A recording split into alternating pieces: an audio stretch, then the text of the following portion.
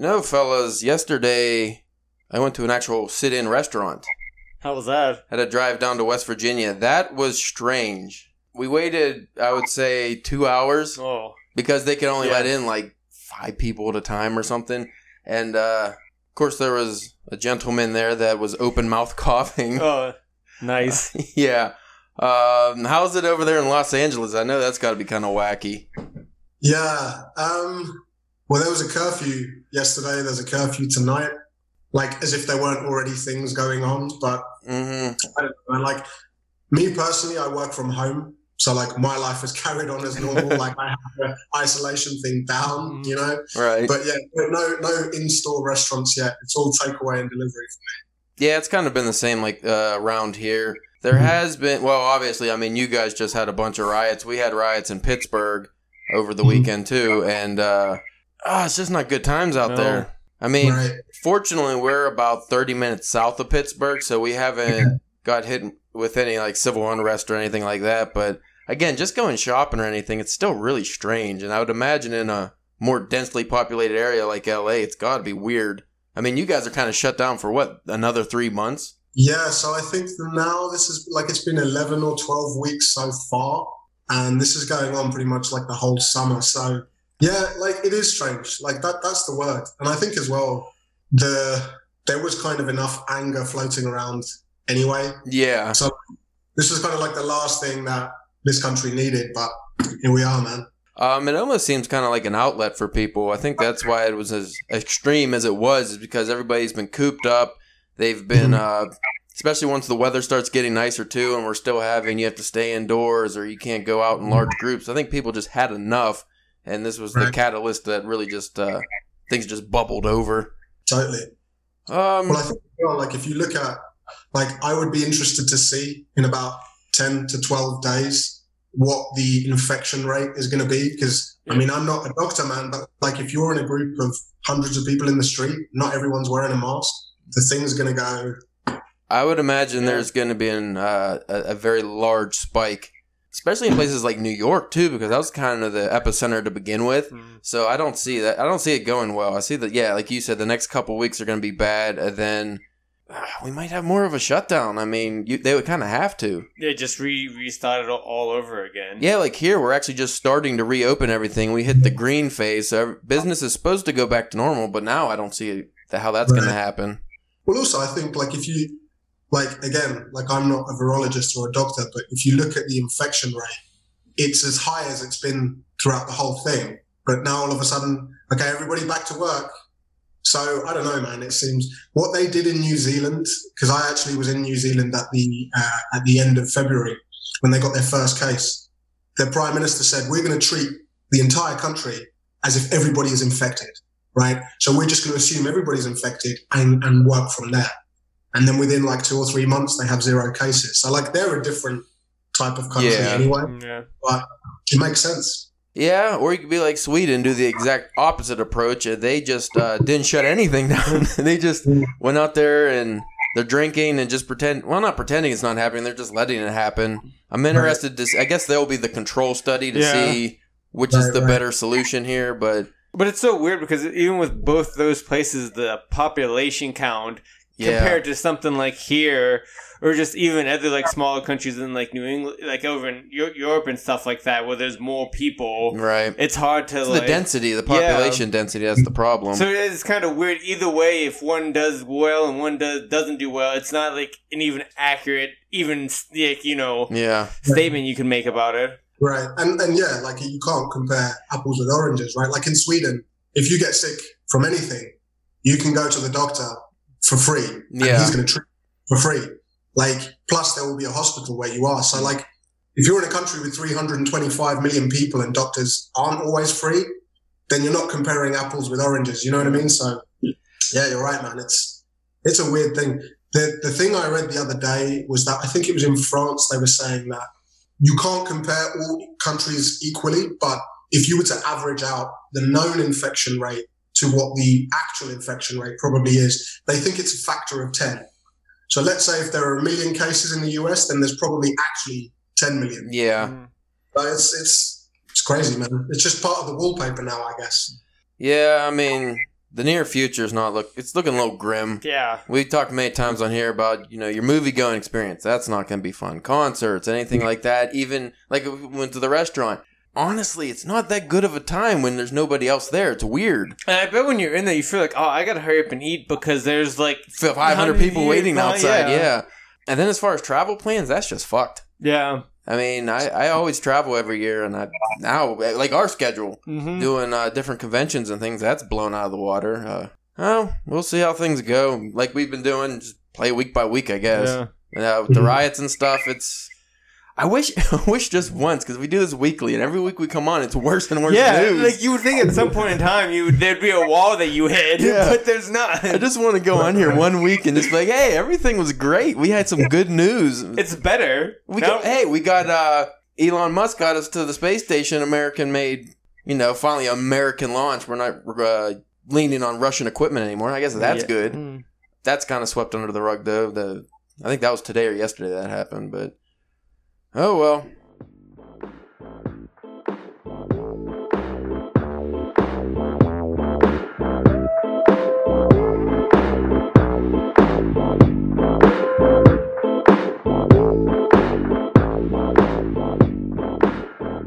Hey there, folks. You are listening to the Drunken Pen Writing Podcast. I'm your host, Caleb James. With me today, what is your name today? I always give you a wacky name. Yeah. Spencer, the Winnipeg Wombat Wrangler. Church. I don't know if there's wombats in Winnipeg, but... There is now. Today, we have a special guest. The author of Blue Light Yokohama, Cinza Scarlet, and his most recent novel, Unknown Male, Mr. Nicholas Obregon. How are you doing, sir? How you doing, guys? Pleasure to be here. As we briefly talked off air, foregoing just the normal interview experience, we decided just to talk writing, talk shop. That's what we do best here. So shoot the shit. Yeah, there we go. I guess, though, we will kind of have to start at the beginning, at least of your writing journey. Get our listeners who might not be aware of your work, just a little feel for you. You started off kind of as, a travel writer? Yeah, exactly. And then it was during your trip in Japan is where you got the idea for Blue Light Yokohama. And exactly. It's kind of, your writing career just kind of took off after that. Pretty much, yeah. I mean, I never thought that... So I wrote a novel based on a true life case. It's a cold case that's still unsolved today about a family that's murdered in Tokyo in the year 2000. I found out about that whilst I was in Japan. It kind of blew my mind. And I thought, well, what if I wrote a novelized version of this kind of for fun? I didn't plan on trying to get an agent or whatever. But I finished it. My girlfriend, as she was, read it. She was like, this is really good. You should get an agent.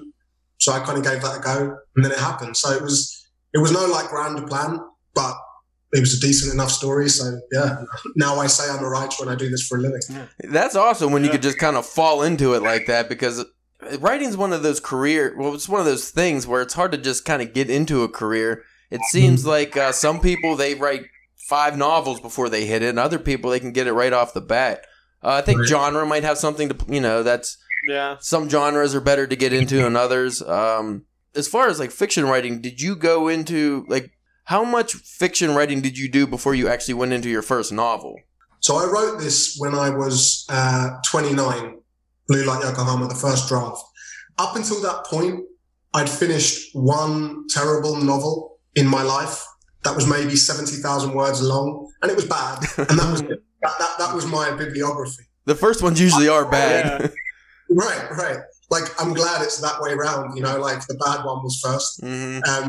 I had always wanted to write, but it was never I'm going to write genre fiction, I'm going to write a detective. It was just kind of more like a kind of esoteric feeling of, I want to put words on a page for a living, but I didn't have a business plan for that. And I think that's one thing I wish I knew, because when you do fall into it, you kind of have to learn on the hop. Mm-hmm. And I think that's one thing I wish I knew, was that if you do this for a living, you kind of also have to know how other people make their living from it. You know what I mean? Yeah. Yeah. So I had one crappy novel at about the age of 25. That was it. But then I think when you've got something good, because it just kind of flows for the first time, and you kind of think, this is what it means when people are inspired. I guess this is what that is. You actually have passion for that project versus just kind of a cool idea that you're working out. Exactly. So since you didn't have a plan, you didn't really go into it as I'm going to be a crime fiction writer. That just it's more of just that universe that you created. That you're like the character Kosuke Iwata. You just kind of are writing about him, but that doesn't necessarily mean you're planning on sticking just with crime fiction. You might say, well, I wouldn't say romance, but go outside of your comfort zone as of now, or is it even a comfort zone? So it's weird because I always loved crime fiction, and it always felt like a kind of comfortable default for me. But when I thought about myself previously as a writer, it was never as like a crime writer. And I think, like you say, it just so happened that the character that I kind of gave birth to happened to be a detective. So that was the world which he inhabited. So therefore, you as the writer then inhabit that world. The other side to that is I worked in a bookstore for a while. And at the end of the day, the most amount of work where you had to tidy up was in romance and in crime fiction. That's where people buy books. So maybe subconsciously, I kind of felt like it was more viable more than anything. But I think sort of like that. So Chekhov said that all novels are detective novels because it's a character coming to a truth. And I think what's great about detectives is that's why they exist. They exist to come to the truth. So it makes your life easier in the sense that there are set rules that exist within the genre. Right. Now that said, I don't want to always be kind of tied to one genre necessarily because, by its nature, it's restricting. But then the flip side is that I do want to carry on doing this for a living. I do want to carry on being able to, buy pot noodle and beer, right? So if tomorrow I turn around and say I'm going to write some big family drama, which is going to have sci-fi elements, and my agent says no, then I get that too. So yeah, it was never really like a grand plan to go into crime fiction, but I had loved it growing up. I knew the landscape, I knew the rules, and I knew a way in which I could respect those rules, but then also do my own thing. Mm-hmm. And like you say, that's kind of the point of Iwata, is that he is a detective, but he's also vulnerable and he has feelings and he has doubts in a way where I think a lot of detectives are just tough guys and they're just banging blondes and knocking down doors. And I'm just tired of that, man. Like, I don't care. I'll watch a Schwarzenegger film if I want that from the 80s and I'm good. I don't want to read that anymore. So yeah, that's kind of the overview. Well, like we talked off air probably a week or so ago, we were kind of talking about how, because I had mentioned that when I read Blue Light Yokohama, it was kind of like a blending of literary fiction with the poetic style that you have, and a lot of the metaphors and things aren't real ham-fisted like, say, a Big Sleep or, Raymond Chandler type style noir fiction. And that's what really caught my attention because I was starting to get into noir fiction. I actually found your book just by looking up top Japanese noir fiction, which was weird because you're not a Japanese citizen. When I was looking at Japanese authors, but you still made the list. So kudos to you. Your name's definitely out there. You're actually the top of the list. I don't remember the website, but anyway, it was just the style that caught my attention because I've read. Like, The Big Sleep it wasn't boring by any means. It just was like you said, you got the blondes and just your generic action and things like that. But I always wanted a little more in my fiction, and that's what you gave me. And that kind of inspired me to work on, in my own fiction, branching out because I would like to do some crime noir, but I don't want it to be that generic, what you normally read style. I would like to do more of a literary blending. As far as, like, the noir genre, how do you kind of go into the atmosphere of that? Because I find in my writing, what I usually focus on first is kind of the details of the setting. And you did a good job of that with like the neon gritty style of Tokyo, but you didn't go into it too hard. Like some noir it's a little over the top with the setting, but you definitely did a good job of introducing that. And then in Sins of Scarlet, you have that LA feel to it, which is always cool because like we're both big fans of The Big Sleep, and it's very noir-esque, I guess, how you go into it. So I think, like atmosphere definitely. If your character has a compelling mission, then that's great because now the reader understands why they're reading the book, right? But you also need it to feel like it's a compelling mission in a 3D world. And if it feels like kind of pop-ups, then then the reader will go with it, but they're not really going to feel sort of submersed in the sense that they could feel like this is a place that actually exists, right? And I think that's the thing. Like for me, setting is just another character. That's a cliche you hear a lot, but I think it is true. If the atmosphere around your detective is kind of takes a back seat, then the story will feel flat, and what you're left with is gunshots and explosions and car chases, which frankly I don't really care about. Now, the flip side is also true, where if you spend 5 pages just describing, what the bar looks like, then after a while the reader's just like, you're not Vladimir Nabokov, and even then you're just getting on their nerves. So I think you need to strike a balance between sort of the world around the detective. For me, I think where mediocre crime fiction departs from superior crime fiction is, the shitty crime novel will be just about a mystery in the world of the detective, whereas the superior crime fiction novel will have a mystery surrounding the detective, but it will also be about the mystery within the detective. Right. And when you start having characters who have secrets, but importantly tell lies, right? Like, why do people commit crimes? That's an interesting question, right? Why do people do what they do? That's an interesting question. Why do people lie in the way that they lie? That's an interesting question. If you remove all of that, and if you just have, will the good guy get the bad guy, yes or no? And you're just kind of left with this tired binary, you know what I mean? So yeah, I think the way in which you kind of, for me at least, you approach noir, you approach crime fiction is by, on the one hand, respecting the rules. There has to be a crime. There has to be a detective. There have to be barriers. But then also, at the same time, kind of updating it to, we're not in 1950 anymore. Mm-hmm. You know what I mean? So there are mobile phones. There are moments where your detective can just Google a thing. It makes it less interesting because now you have to kind of think around that. But yeah, so atmosphere is important. And I think that was in my second book set in LA. That was definitely something I wanted to do, where I'm from Europe. I've lived now in LA for about 4 years, and everything I've ever read or watched set in LA is a very kind of narrow view of this city, where it's like you have bad guys, you have famous people, there's a bunch of palm trees, and most everyone is white. LA's not that. Not at all. Yeah. Some people are trying to get famous, but quite a small sort of, limited group. The rest of the people are just trying to get by. There's a living and breathing normal city in the background, and you never see that in Hollywood movies. You know what I mean? So I kind of wanted to scratch the surface of the city, because even as an outsider, you feel like you're not really getting the real version, or you're getting like the postcard version, which is not to say that like I wrote the definitive version of the city, but I can stand by that book and say, if you read that novel, Sins of Scarlet, you walk around LA, you'll be like, okay, yeah, this makes sense. And so, yeah, I think you in a roundabout way, how to achieve authentic noir is by kind of like blending the fantastical elements of it, which is a neat crime for a good reason, where most crimes are shitty and not for a good reason. They're like a 5-minute, spur of the moment thing. Yeah. At the same time, making that neat crime with a good reason and a detective and all of that live in a world that's believable. So that's about 10 minutes to answer a very simple question.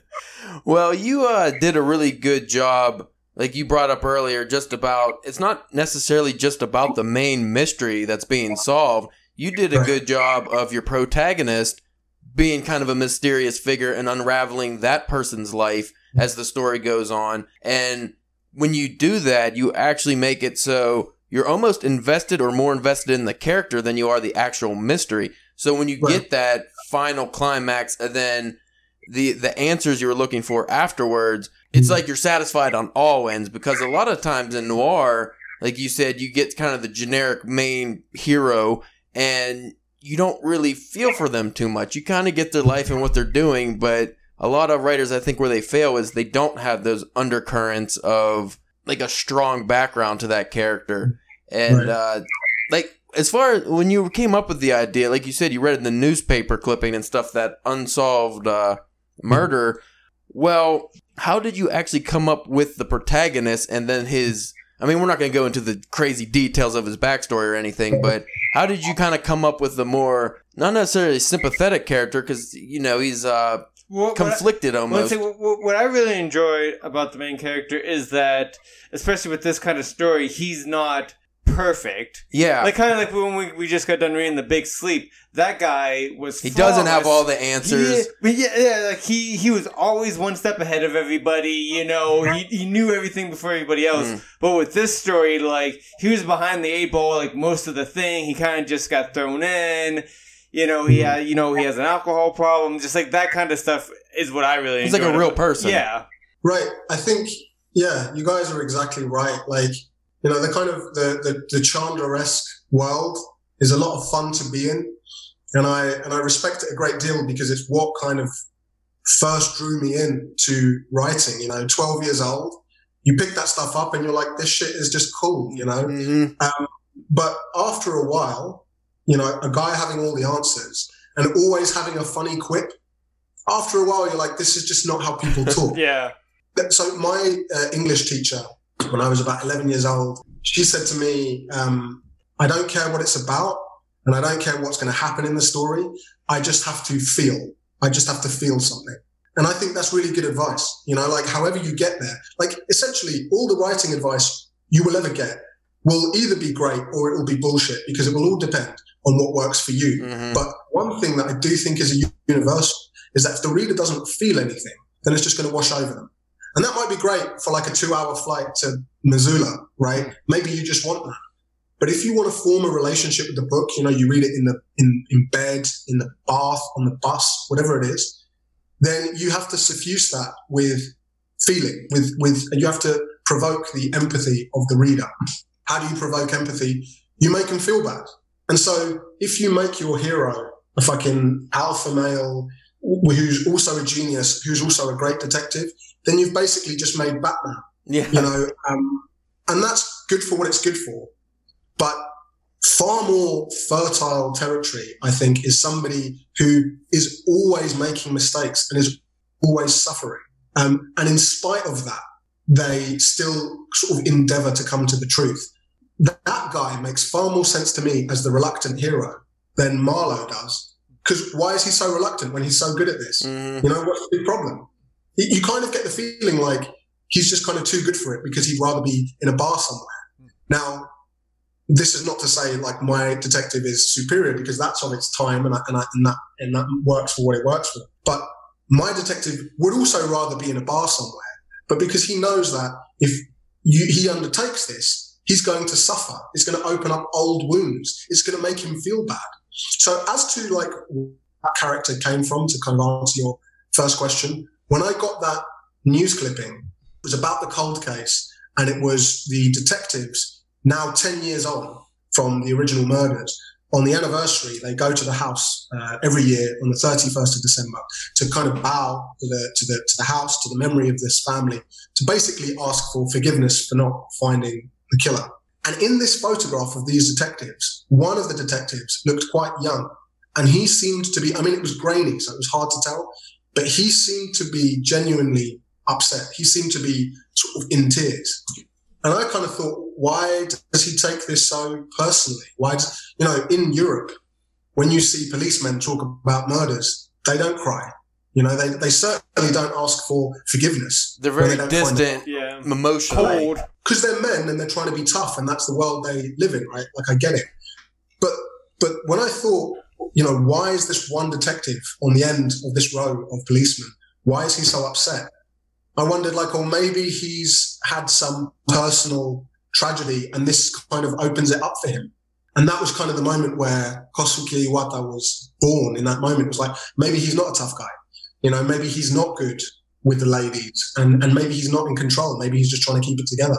That's not like a super, super original character archetype, like it exists in fiction, but there's always a temptation to make him tough because it's easier. And to constantly make a guy weak, I don't know what it is. Maybe it's just being born male. Maybe it's like a whole societal, you know, like load on your back, but there's always this like desire to make him strong. So I thought, like, no, he's going to be weak. He's going to be vulnerable, and he's going to stumble his way to the truth. So that's kind of an overview of where he came from. Does that answer the question? Answers it as about as well as we could expect. Yeah. You kind of, just to go back into the middle of what you were saying, you kind of mirrored Martin Scorsese's, like his comments that he made about like the Marvel universe and what makes, I know this is cinema, but what makes like fun Marvel movies versus actual cinema, that's kind of what you were saying with the fiction.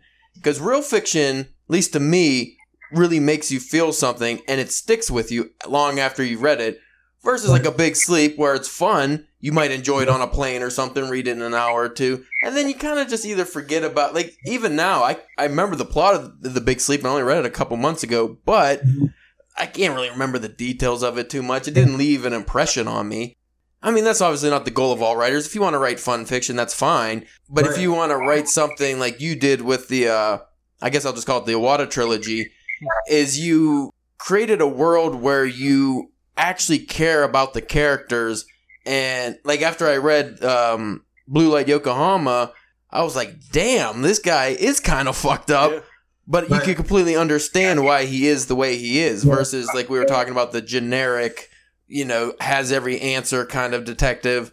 And it's just really refreshing to read something like that because you don't get that too often in modern fiction. And I honestly, that's why I stick to kind of classic fiction as I do. It's because I'm always left a little disappointed with modern writers, especially genre fiction. So that's kind of why like your book really spoke to me, is because it does have that literary merit that I think a lot of people kind of overlook nowadays. They don't really, whether they go for it or not, or they just don't expect it in genre fiction. Like when you read a good horror story, it's usually not just the horror that catches you, it's something else. And I just think that's a really important thing to people should start focusing on versus just kind of fluffy, you know, entertainment writing. So I think horror, like that's a really good example, right? So because there's crime fiction, and then beyond that, there's like, you know, horror fiction, which is, I think, is even more kind of marginalized by the kind of, I don't know, the literary, you know, snobs, the literary snobs. Right. But here's the thing is that, so if crime fiction preoccupies itself with mystery, right, and it's a process of finding out why the blood has been spilled, right, in simple terms, you know, then horror is even kind of more reduced to just like blood will be spilled and you will have a good time, right? Yeah. But here's the thing is that whether the package says crime or whether it says horror, the idea that because it's horror or because it's crime, therefore it's one thing, without kind of too much exaggeration, like that's literally Nazi ideology, right? Like if your parents were bakers, then you will be a baker, right? Yeah. Like it won't follow. So I think like I remember, this is just a random example, right? But like I remember seeing a film a couple of years ago called The Witch. I think it's 2017. And it's set in like the 1600s. And it's the first kind of pilgrims who arrive in America. A family, they get cast out for whatever reason into the village. And the father tries to take the family unit into the countryside and live off the land. But the baby gets taken away seemingly by a witch. And the teenage daughter is suspected by the mother of having done this. So, yeah, it's a movie about a witch, and yeah, it's a horror movie, and yeah, there are scary moments, and there's this kind of dread building. But beyond that, there is a mother accusing her daughter of something she didn't do. So that pain and that kind of betrayal is what drives that movie. And so you feel for the girl. And then you go with the horror. So, yeah, it's a horror movie, but it's a good movie, whatever the genre is. Yeah, the only actual horror elements in that movie were kind of the setting and the ambiance they set up. There wasn't really too many there was no gore, really. There weren't monsters or anything like that. And it was what the driving force was, the characters and, you know, how they interacted with each other and, like, kind of acts of betrayal or thinking the blame game, as you can say. Right. There's a lot of blame and guilt and things like that. That's what drove the story. And I think that, like, any fiction, especially horror is a good example. If you could have more of that, you're going to have a better story overall. And I feel like a lot of people kind of focus on cool imagery, especially newer writers. They focus on cool imagery instead of the actual characters and building that story and making it like a really solid foundation. Totally. And I think, you know, that's the thing is that if you as a writer preoccupy yourself with what is happening rather than why it's happening, then I think you're kind of limiting yourself. You know, like, sure, the plot is important, the narrative is important, but if you don't understand why you've made those choices, then you're going to have to kind of make it up as you go along. Whereas if you have spent, an hour with a pencil and a pad of paper and just sketch out, like, why is this guy in pain, right? Why does this guy suffer? Why is this guy angry? And then you choose what your plot's going to be off the back of that. Then it's kind of richer. It's more fertile ground. So yeah, the why to me is always more interesting than the what, frankly. Kind of going along that line, you were talking about plot a little bit there. How do you go about plotting your stories? Are you kind of an outliner? Because I would think crime genre would be better suited for outliners versus, just kind of a discovery writer who just goes, writes the story as you go. What kind of is your process with that? Yeah, so that's something I've definitely improved in as I've kind of written, I'm now writing my fourth novel, and now it's something where I feel more comfortable with it now. It's definitely one of the things I found hard with my first novel, because I wrote that really instinctively. I knew roughly what was going to happen. Mm-hmm. And I think there comes a point where you get maybe halfway into writing your first draft, and there are things that instinctively maybe you could improve, right? And I think that there is a tendency, especially for newer writers, to kind of think, I'm just going to go with this because it's good. So yeah, I do plan things out, and that's definitely something I've sort of improved on. But I think it's one of those things where it's hard, man. I'm not a CSI guy, I'm not a detective. So there are lots of questions that, for example, if I read my first novel now, I'll see a scene and I'll think, well, why did he do this and not that? And where was he on Tuesday? There are lots of kind of missing gaps. It's hard work, man. And I think it's one of those things where crime demands that stuff to be tight. It demands that stuff to be like Lego bricks that fit together perfectly. Mm-hmm. And I think that you definitely need to kind of, have the sequence down. The tough thing is that you take out one character in your second draft, and now all of a sudden, like a house of cards, the whole thing falls down because now this doesn't make sense and that doesn't make sense. So that's the really tricky bit about writing for genre. I think the flip side is though that you can have a lot of fun with misdirection. You can hide things in plain sight that give the illusion of structure. Like, for example, you have a little boy who gets, I don't know, some the local farmer gets angry at him and quotes the Bible at him when he's 10, right? 10 years later, when that little boy is now a serial killer and he's killing farmers and he's putting scripture on the wall, right? The reader goes, I remember that, right? So you can have a lot of fun with it at the same time. So yeah, I definitely have to plan, but it's not one of my strong points. Like you said yourself, my writing, I think, is poetic. I always want to strike a balance between poetry and sort of brutality. I always want it to be beautiful, but also raw, because and this is a cliche, but because I think that's what life is like. You know what I mean? It's very beautiful, but it's fucking raw, So, but I think, one of my weaker points is definitely structure and making sure that everything is tight. But practice makes perfect. Well, we've discussed outlining a few times on this show, and personally, we both kind of feel that too much structure, regardless of genre, can be kind of detrimental to your writing, and it can kind of kill your passion for the project. And as you go on too, if you want to change things, it could it almost becomes too much work. Sure. But also you can't, like you were saying, you can't really have no structure, because then you're just kind of, you're going on a trail with no light. There's nothing in the distance. You might have an ending in mind, but we always bring up Stephen King on here. His endings are always kind of iffy because he doesn't tend to outline.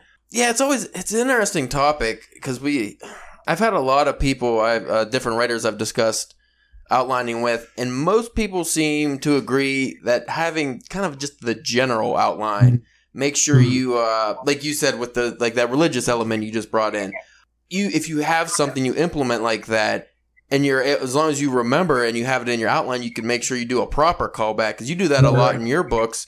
Is you have the callbacks to, you have to kind of do that with crime fiction too, that moves the plot forward.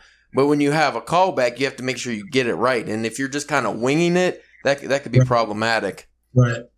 I think as well, the thing with structure is that The structure, it's probably going to be the thing that the kind of the reader first kind of tastes in your writing, right? This is happening.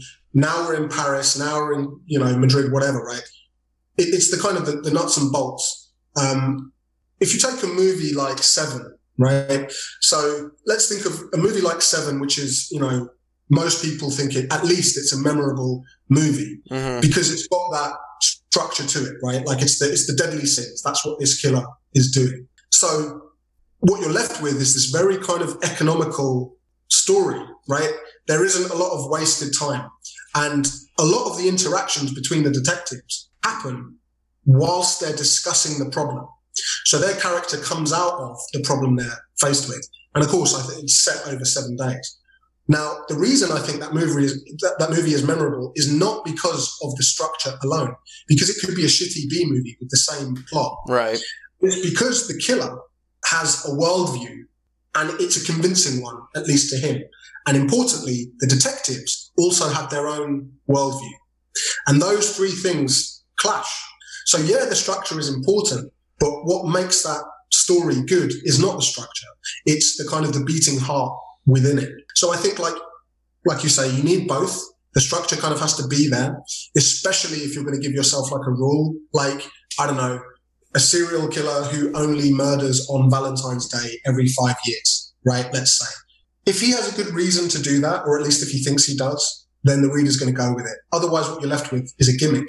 And there are so many books that I pick up, or even I just see on Twitter, that you think, this is a version of something that was successful 3 years ago. And what you're trying to do is you're trying to ape what was successful in the past. And that's cool. You might get published, you might make some money, but now you're going to be left with copying a version of somebody else. And I'd rather be disliked for what I am than to be successful for what I'm trying to be, So, yeah. So anyway, structure is important, but I think it has to be secondary to the way the reader feels when they read your work, basically. Yeah, I agree. It's I forgot what I was gonna say. There you go. Long day. Did you have you said it, you like with this first, like I don't want to say your first real novel, but definitely obviously your first successful novel, like with Blue Light Yokohama.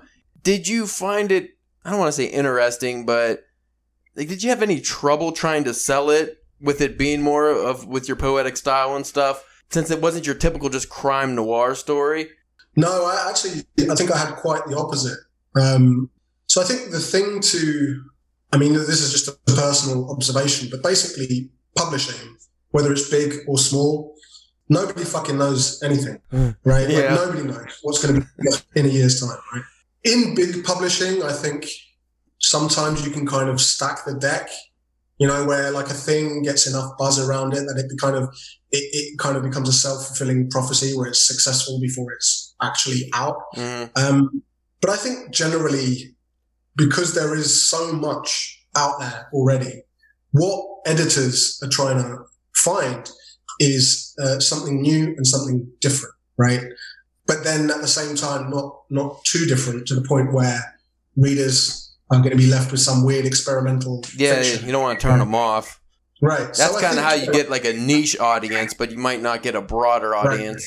Right. So in fact, one of the conversations that my agent had with my editor at Penguin was that they wanted to flag up the kind of Japanese-ness of the first novel because it's in a quote unquote exotic place and it's far away and the rest of it. Whereas my agent was like, well, that's great, but like, I don't want to like put it in just one bucket, which is, if you're interested in Japan, then you will like this, right? Which is how a lot of readers did come to it. But at the same time, he was making the point that, but it's also just a good novel. If this was set in, New Hampshire, it would still read well. So I think like, in terms of like how my style played, basically, I think a lot of the big publishers were interested because I was very young at that time, about 6-7 years ago. And B, I think because it's rare to find someone who's walking a line between poetry and genre. I think a lot of people who have that style tend to just openly say, I'm going to write literary fiction and that's it. And, more power to them, really. But for me, I think, what I knew was that I wanted to write like a Trojan horse, where on the outside it would look like a crime novel and it would walk and talk like a crime novel. But on the inside, I was hiding a story about a guy in pain, a story about a guy with trauma. And that was the novel I really wanted to tell. Like, I was more interested in my detective than I was interested in the bad guy. And normally in crime fiction, the bad guy is more interesting than the good guy. Or Hannibal Lecter's and so on and so forth. So yeah, I think in my particular case, it kind of worked for me. But then I'm sure there are lots of other writers who, will tell you the opposite. Also, like, a lot of it just comes down to luck. You know what I mean? Like, there was one guy I met who he had written a mystery about a castle on an island just off of the coast of Wales in the UK. And I think he was about to get a deal or something like that. But basically it turned out that another book was coming out set on the same island, and it was coming out 6 months before. So that was the end of his thing. And the publisher was like, go off and write a new thing. Well, that's 2 years of his life, right? Yeah. That's just bad luck, man. It sucks. Like, what can you do, So yeah, it's a weird, but I think whether you're more poetic or whether you're kind of like a more hard-boiled, gritty type of writer, I think the thing to remember is that editors are thinking, what is fresh about this? What is unique about this? What is interesting about this? Mm-hmm. And it's hard to answer. It's hard to write something unique. It's hard to write something fresh. But I think the way in which you do that is by staying true to yourself and not copying something else. Right. That may do that. Well, the thing that stuck out about me with Blue Light, because you were saying about the kind of the exotic land aspect of Japan. I've always been kind of a Japanophile. Like, I've always been interested in the culture. But with your story, it was probably, and I read a lot of Japanese fiction too. Yours was probably the first book I read that is set in Tokyo and just in overall Japan that actually has a realistic depiction of Japanese people. You didn't make them, like, everyone in the story, that they were realistic, like the way they spoke, they swore. I don't want to give too many things away about the characters in case, for people who want to read it, but Japan is always depicted in a very certain way, and the citizens are always depicted as kind of not meek but reserved.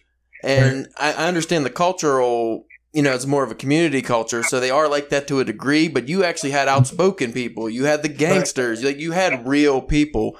And that was a really refreshing aspect of it, because I get very tired of reading the same Japan. Right. And I liked, like, just like little things where, like, I wouldn't even think about, like, instead of like shaking hands, people bow to each other, because like that's what they do in the culture over there. And just like little things like that I really enjoyed, that I didn't even think about until reading the story. I was like, oh yeah, that's probably what they would do. Yeah, that makes sense. And also, you did a good job, I think you might have brought this up already, but about the character motivations.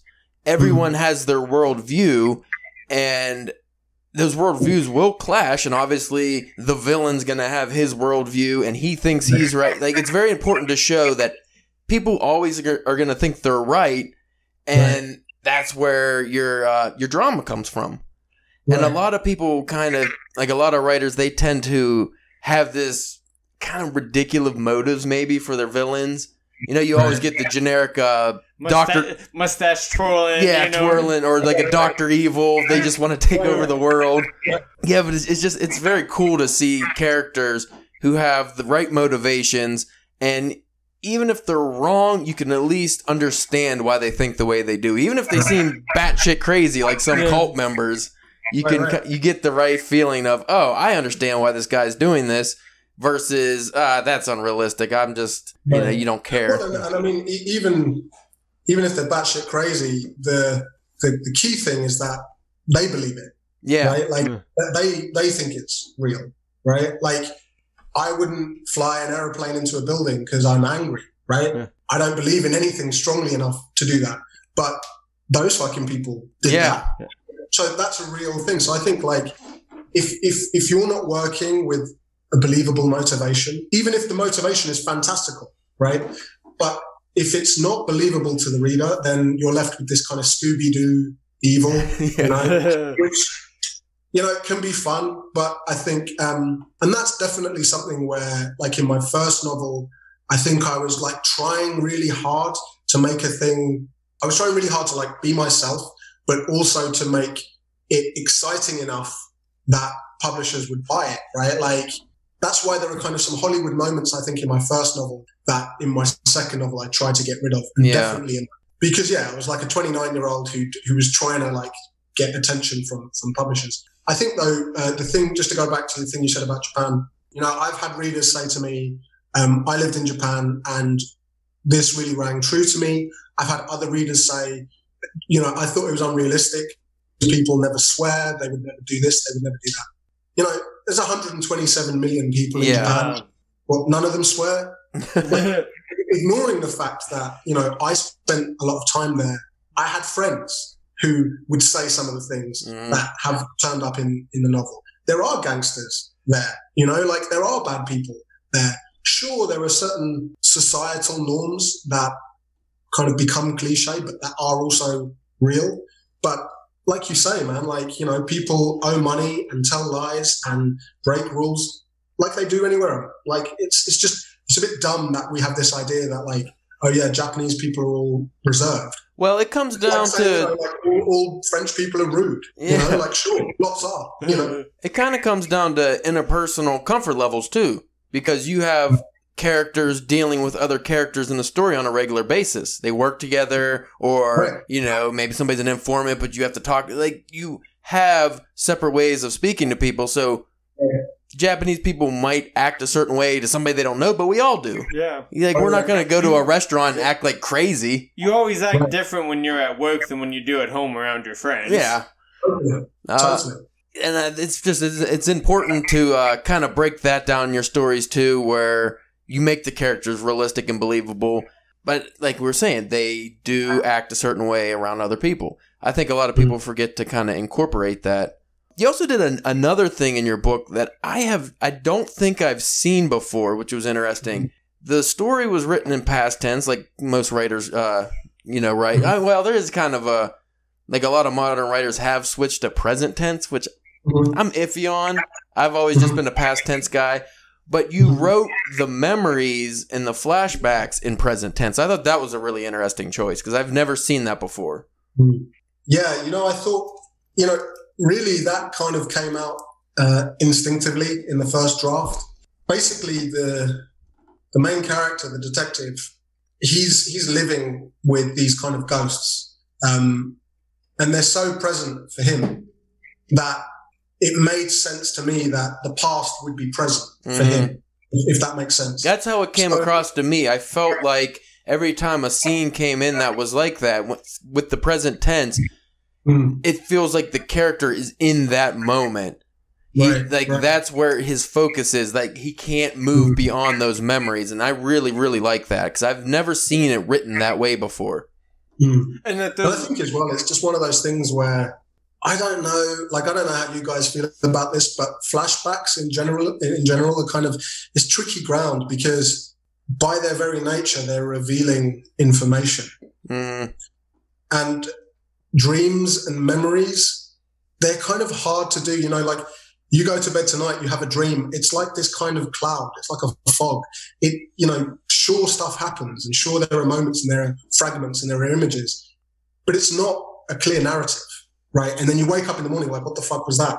Dreams in movies or in novels, often they have a clarity that just doesn't line up with real life. That's not how it really works. Exactly. But then when you do reading into trauma, especially people who've kind of survived traumatic events, especially if there's guilt involved, you know, people talk about these kind of like waking nightmares, right? Where it's like just a loop. And you kind of realize that, like, it's not just a dream. It's like this thing that they're haunted by, and it's just like constantly going over and over on replay. So I kind of thought, I just wanted I wanted the past and the ghosts to be more present and more real to him, almost than what was happening in the present. And I think that's the thing with detectives, is that detectives don't save anyone, right? They go to the crime scene afterwards and they work out why. And so basically what you're dealing with is somebody who avenges ghosts more than a hero. Yeah. And often detectives are portrayed as heroes. That's not really something I'm interested in. You know what I mean? Like, I'm not interested in heroes. But somebody who says, why did this happen? I will find out. That's more interesting to me. So, yeah, flashbacks. I had a lot of fun writing those because to me, that's where the heart and soul of Iwata is shown.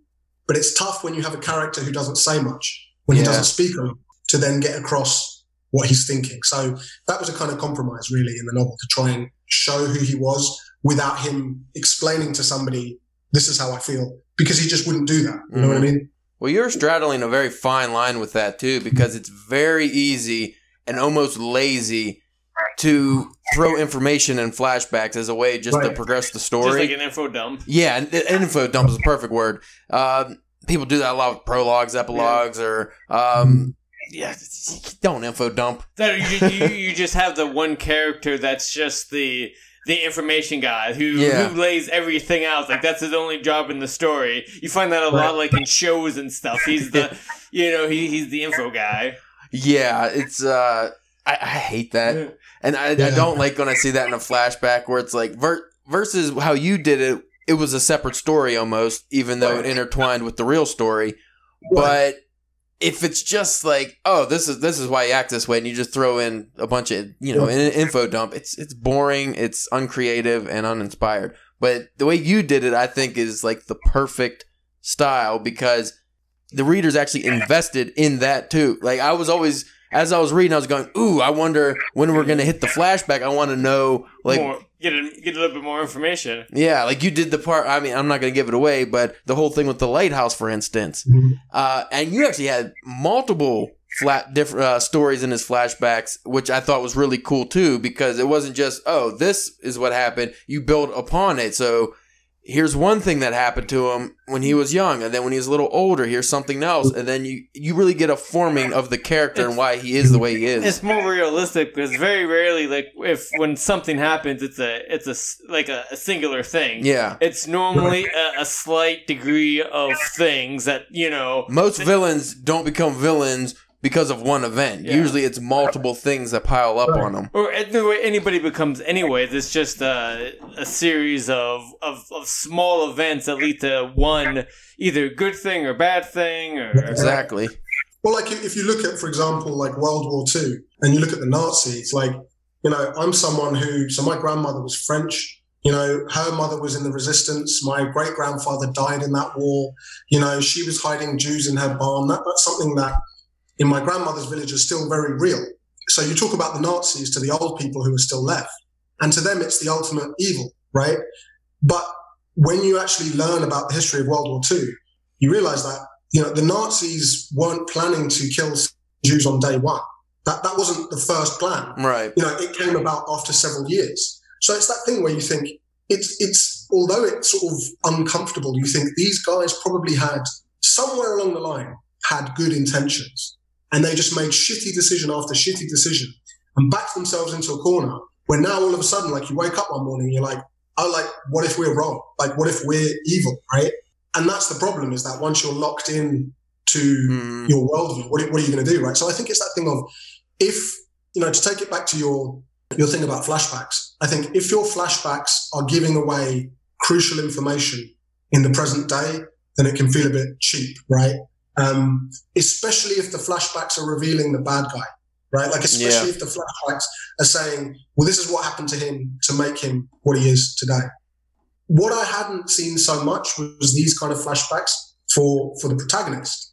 So the flashbacks are never giving away information that's relevant to the case that he's investigating, because then what you would be doing is you would be giving more information to the reader than protagonist actually has. Right. So then there becomes this imbalance, right? So yeah, no, that's the thing that I think is interesting about evil, is that, if evil knows what it is and it's happy with that, then it's just like a supervillain. It's the Joker, right? If evil doesn't realize it's evil, now we're in interesting territory, right? Like now we're asking difficult questions of the reader.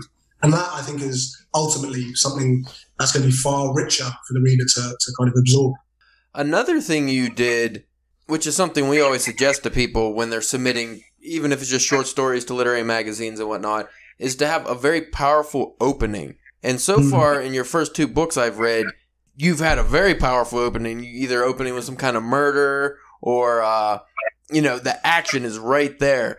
And was that a conscious decision, or did that just how you wanted to start your story? Did you really think about, this is going to catch the reader's attention or the publisher or, something along those lines?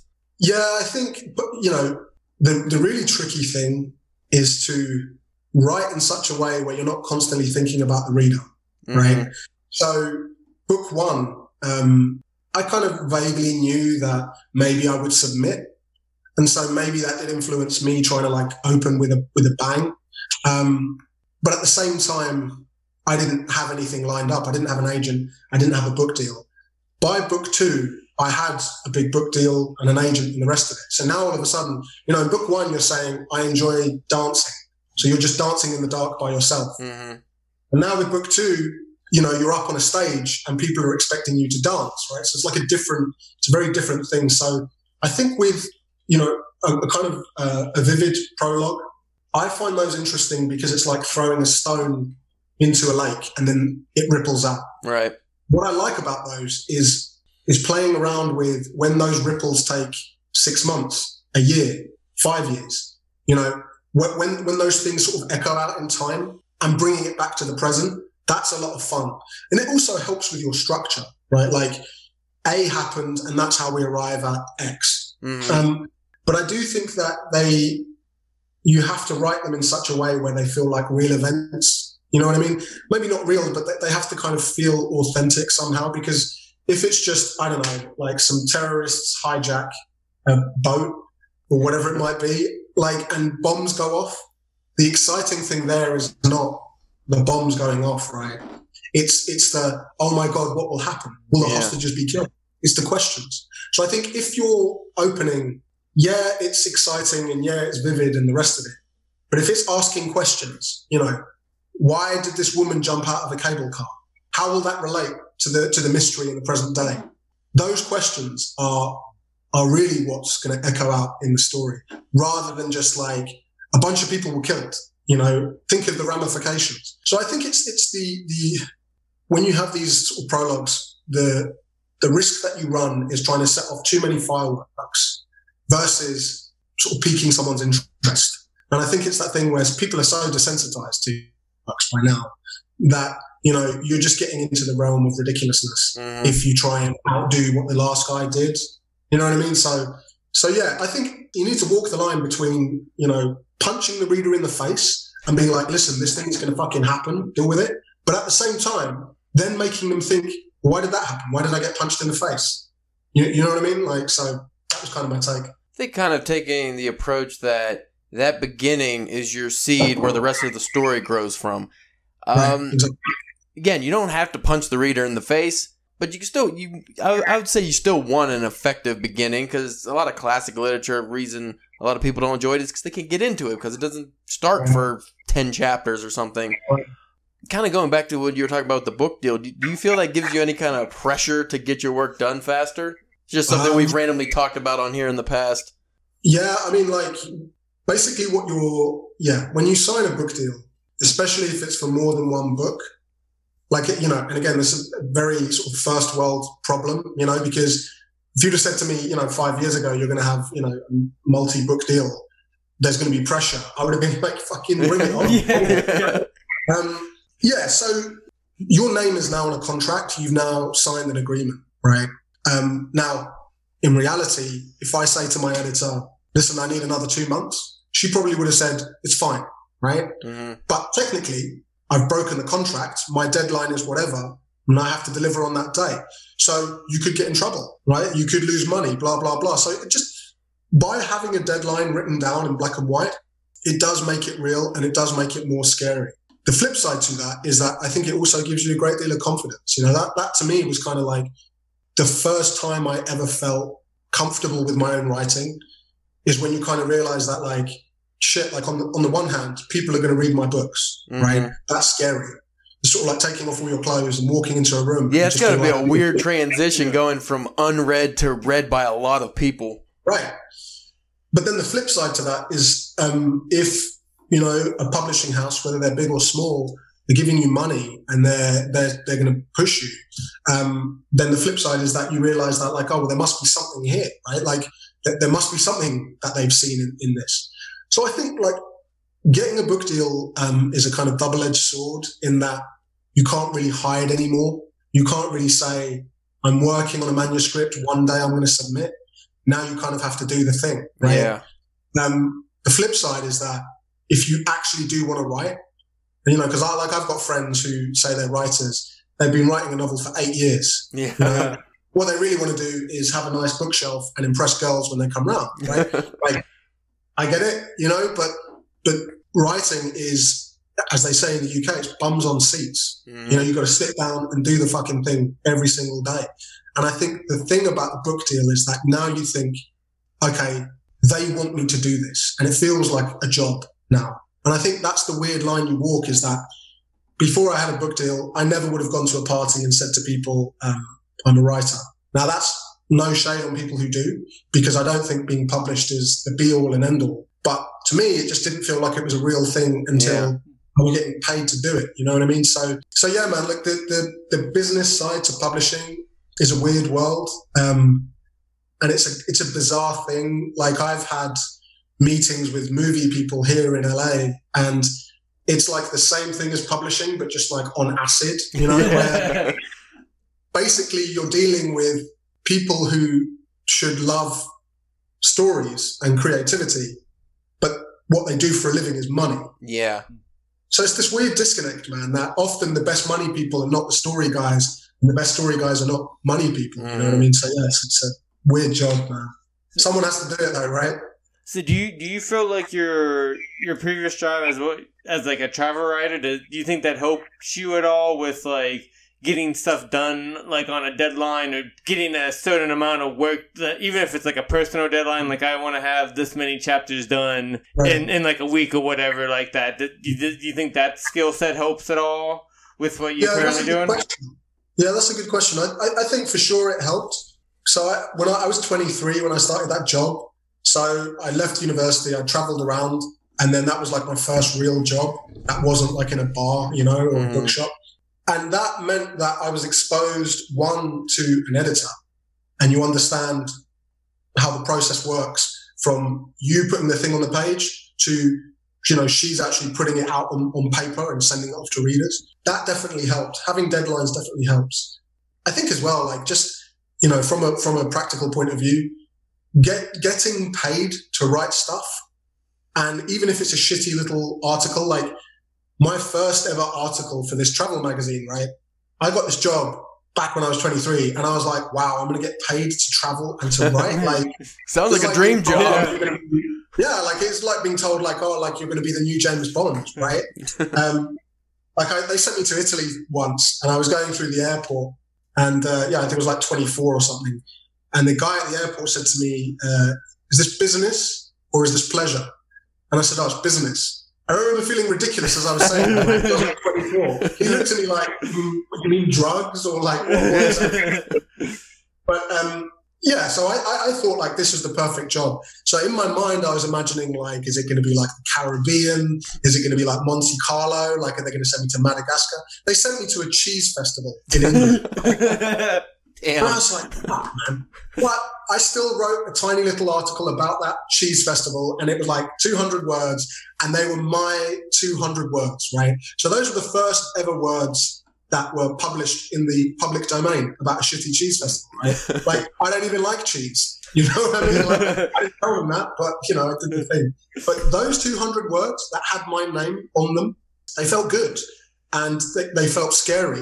But, you get a taste of it and you want more. So it definitely helps to have exposure to a publishing process, because a publishing process has got nothing to do really with the writing process. They're two different things. That was one of the things that I think I learned at that travel magazine, was that when you're a kid and you say, I want to be a writer, or I want to be an astronaut, or I want to play football, the love of football and the love of space and writing is actually got very little to do with what it is to work as an astronaut or as a football player or whatever else. They're they're sort of non-overlapping worlds in many ways. So it definitely helped, but I think the biggest lesson is you only get a certain amount of space. You only get a certain amount of space, and after that, you're just giving problems to the people you work with. So if I get a deadline and if I get a certain word count, I'm going to stick to that. Those are good habits. Economy of writing helps you choose. I've only got, let's say I've got 50 words and I want 10 words to be poetic. Now you've only got 10 words to write some beautiful stuff. It helps you choose. So yeah, I definitely do think it helps. But I think it's more the practical side of it that you're not easily exposed to. That's why, like, if you're at university or something, like, join the newspaper, right? Join the writing club, join something. Give yourself deadlines. Give yourself challenges. Because if it's only ever comfortable to write, then you're never going to write at your peak.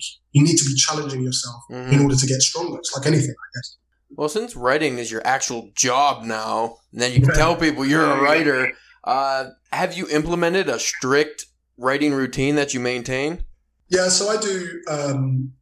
I tend to stick to Monday to Friday, kind of like 9 to about 6 in the evening, basically office hours. When I got my book deals, I was working, I was still in publishing. I'd moved from travel writing into legal publishing, which was as interesting as that sounds. But it meant that I still got to work with words and letters all day. And so by that point, I was a deputy editor. So I was still going to work Monday to Friday, 9 to 6. And so when I got these book deals, I basically decided early on that, I had to stick to that same working week just at home, because otherwise, man, I was like, going to fire up the PlayStation or go on YouTube, go to the pub with my friends, and the thing won't get written, or it will get written, but it'll just take a lot longer. So I kind of try and stick to that. Now, that said, it will be Sunday afternoon and I'll still be writing, but it's just that in my mind, that's the weekend. You see people, you do nice stuff. I don't feel bad if I don't write on the weekends, in a way where, like, if it's Monday morning at 11, I need my coffee, I need to be looking at the page. But otherwise, I'm not doing my job. You know what I mean? Yeah, our problem is trying to balance that real life job versus trying to become a writer. So you have to write in your free time versus actually writing is your job. I think a lot of authors, getting over that hump is the real struggle. For sure. And you had a legal writing job. I feel like I would be less inclined to write in my free time after doing that all day. I don't know. Like, it's, like you hear about porn stars, like they fuck you all day long, and then you go home and you have a wife as well. It's definitely hard to deal with writing all day long and then go home and deal with your own writing. There's no secret formula to it, man. Like, when I wrote my first novel, I was in a full-time office job and I was doing my master's part-time in creative writing. So I was tired, man. Like, I was, look, I was like 28, 29. So, like, that's the age, like now at 36, but there's no secret formula to it. But look, it's like anything, man. It's like, if you wake up at 5 a.m. to go for a run and you're overweight, it's going to fucking suck. It's going to feel bad. If you do that for 6 weeks, after 6 weeks, it's not going to feel great, but it's your routine. And now this is what you do. It gets easier over time. Yeah. So I think it's that thing of, like, it's never easy, but you have to force it into a routine.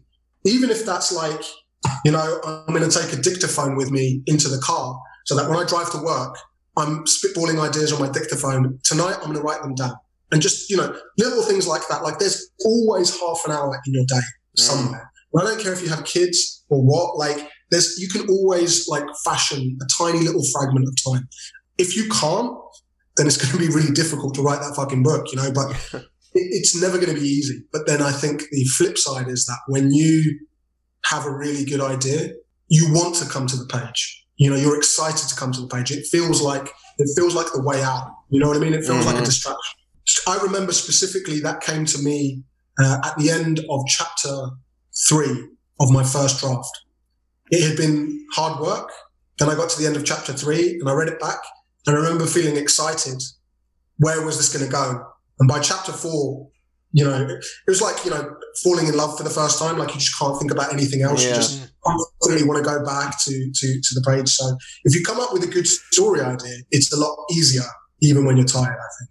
Yeah, the actual story you're writing, it is work, but if you love it enough, it's not going to feel like work necessarily. You actually look forward to sitting down and working on it. Totally, yeah.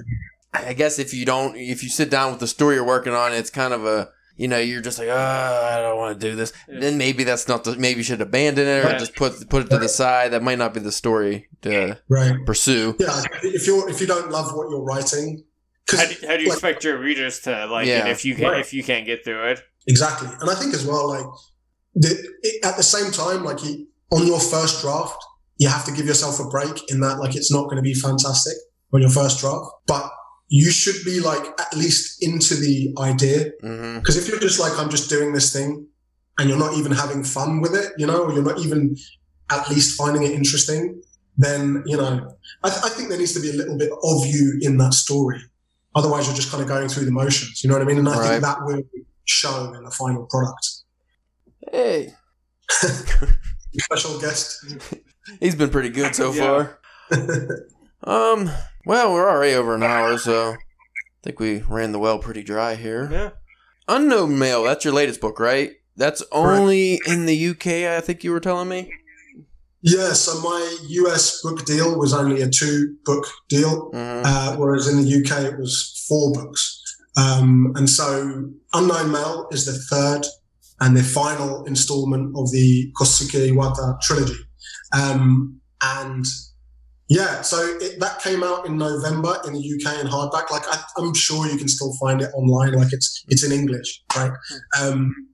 But the paperback was meant to come out this summer, just in time for the Olympics, right now. Right. Oh, does that suck? Wow. Yeah, it's set in the Tokyo Olympics. Oh, what like now the virus has like completely fucked over my timeline. Once in a lifetime pandemic. It's right in this pandemic, to be fair. But so Unknown Male is the 3rd one. Right now, I'm working on a standalone 4th novel, which is unrelated to Iwata, and loosely it's about an ex-Amish girl who has become a private eye in LA. She's kind of very sketchy, kind of like working hard jobs. And then she has to go back to her old community to solve a murder, basically. Oh. So it's completely unrelated. So yeah, and that's going to be out next year. Amish crime fiction. Yeah, man. Keep an eye out for it, folks. The next new thing. I've never even heard of it before, so let alone reading it, I think that's going to be pretty damn good. Yeah, sounds entertaining already. Yeah. Where can people find you? So you'll find me on Twitter, although I'm more of a lurker than a contributor. But yeah, so it's at Nick Obregon. My website is obregonbooks.com. That's OBREGON books.com. Instagram, Facebook, like I'm in all the places. And yeah, like just type it into the Google machine, you'll find me. Blue Light Yokohama, it's the first thing that comes up. Nice. Because actually, you guys know that Blue Light Yokohama was an old love song, right? Yeah. And so, like, the guy who wrote that song, who's like 100 years old, I had to buy the rights off of that guy in order to, like, use his lyrics. And he, like, charged me a lot of fucking money. Really? Some old Japanese composer. Yeah, he was like #1 on Christmas Day in like 1969. They take that stuff seriously. Yeah, man. Yeah, he was like, yeah, sure, you can have the lyrics, but it's going to cost you. So he probably needs it. Yeah. I'll never pay for lyrics ever again, man. That's a one-time thing. Note to writers out there who want to throw the Beatles or something into your story, you might have to pay for that. Yeah, it's a good lesson. Actually, funnily enough, in the US, the copyright law here that you guys have is a lot more flexible than it is in the UK. Like here, there's fair use. Fair use, you can maybe get away with quoting some poetry or some lyrics. You know, not a lot, but you can get away with a bit. In the UK, if you quote 4 words from a guy's poem, you have to pay him. True. So, yeah. Always pick people who have been dead for, I think it's 70 years. That actually explains a lot. Yeah. I've seen a lot of that in stories, and it's usually dead guys. Yeah, man, that's where it's at. So like Shakespeare, Oscar Wilde, all that good stuff. Never even thought of that. Well, if you want to check out the work we do, you can go to www.drunkenpenwriting.com.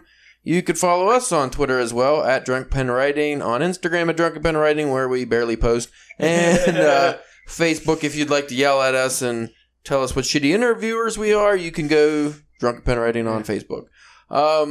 I thank you, good sir, for joining us. That was a lot of fun. Yeah, it was a lot of fun. It's been a pleasure, man. Really cool talking to you. Yeah, you're welcome anytime. And when you want to promote your next book, too, feel free to come on. Nothing else going on over here except for fucking riots and plagues. And the murder hornets, though, have built, nobody's talking about the murder hornets. That was just like a filler episode. We had the murder hornets, but now we're not so worried about them at the moment. Till we find out they also distribute coronavirus. Let's hope by the next book there's the pandemic is over, and maybe by that point it'll be like cyborgs or Skynet or something. But if we're around, we'll do it. One could only hope. All right, folks. Well, see you later. Thanks for listening.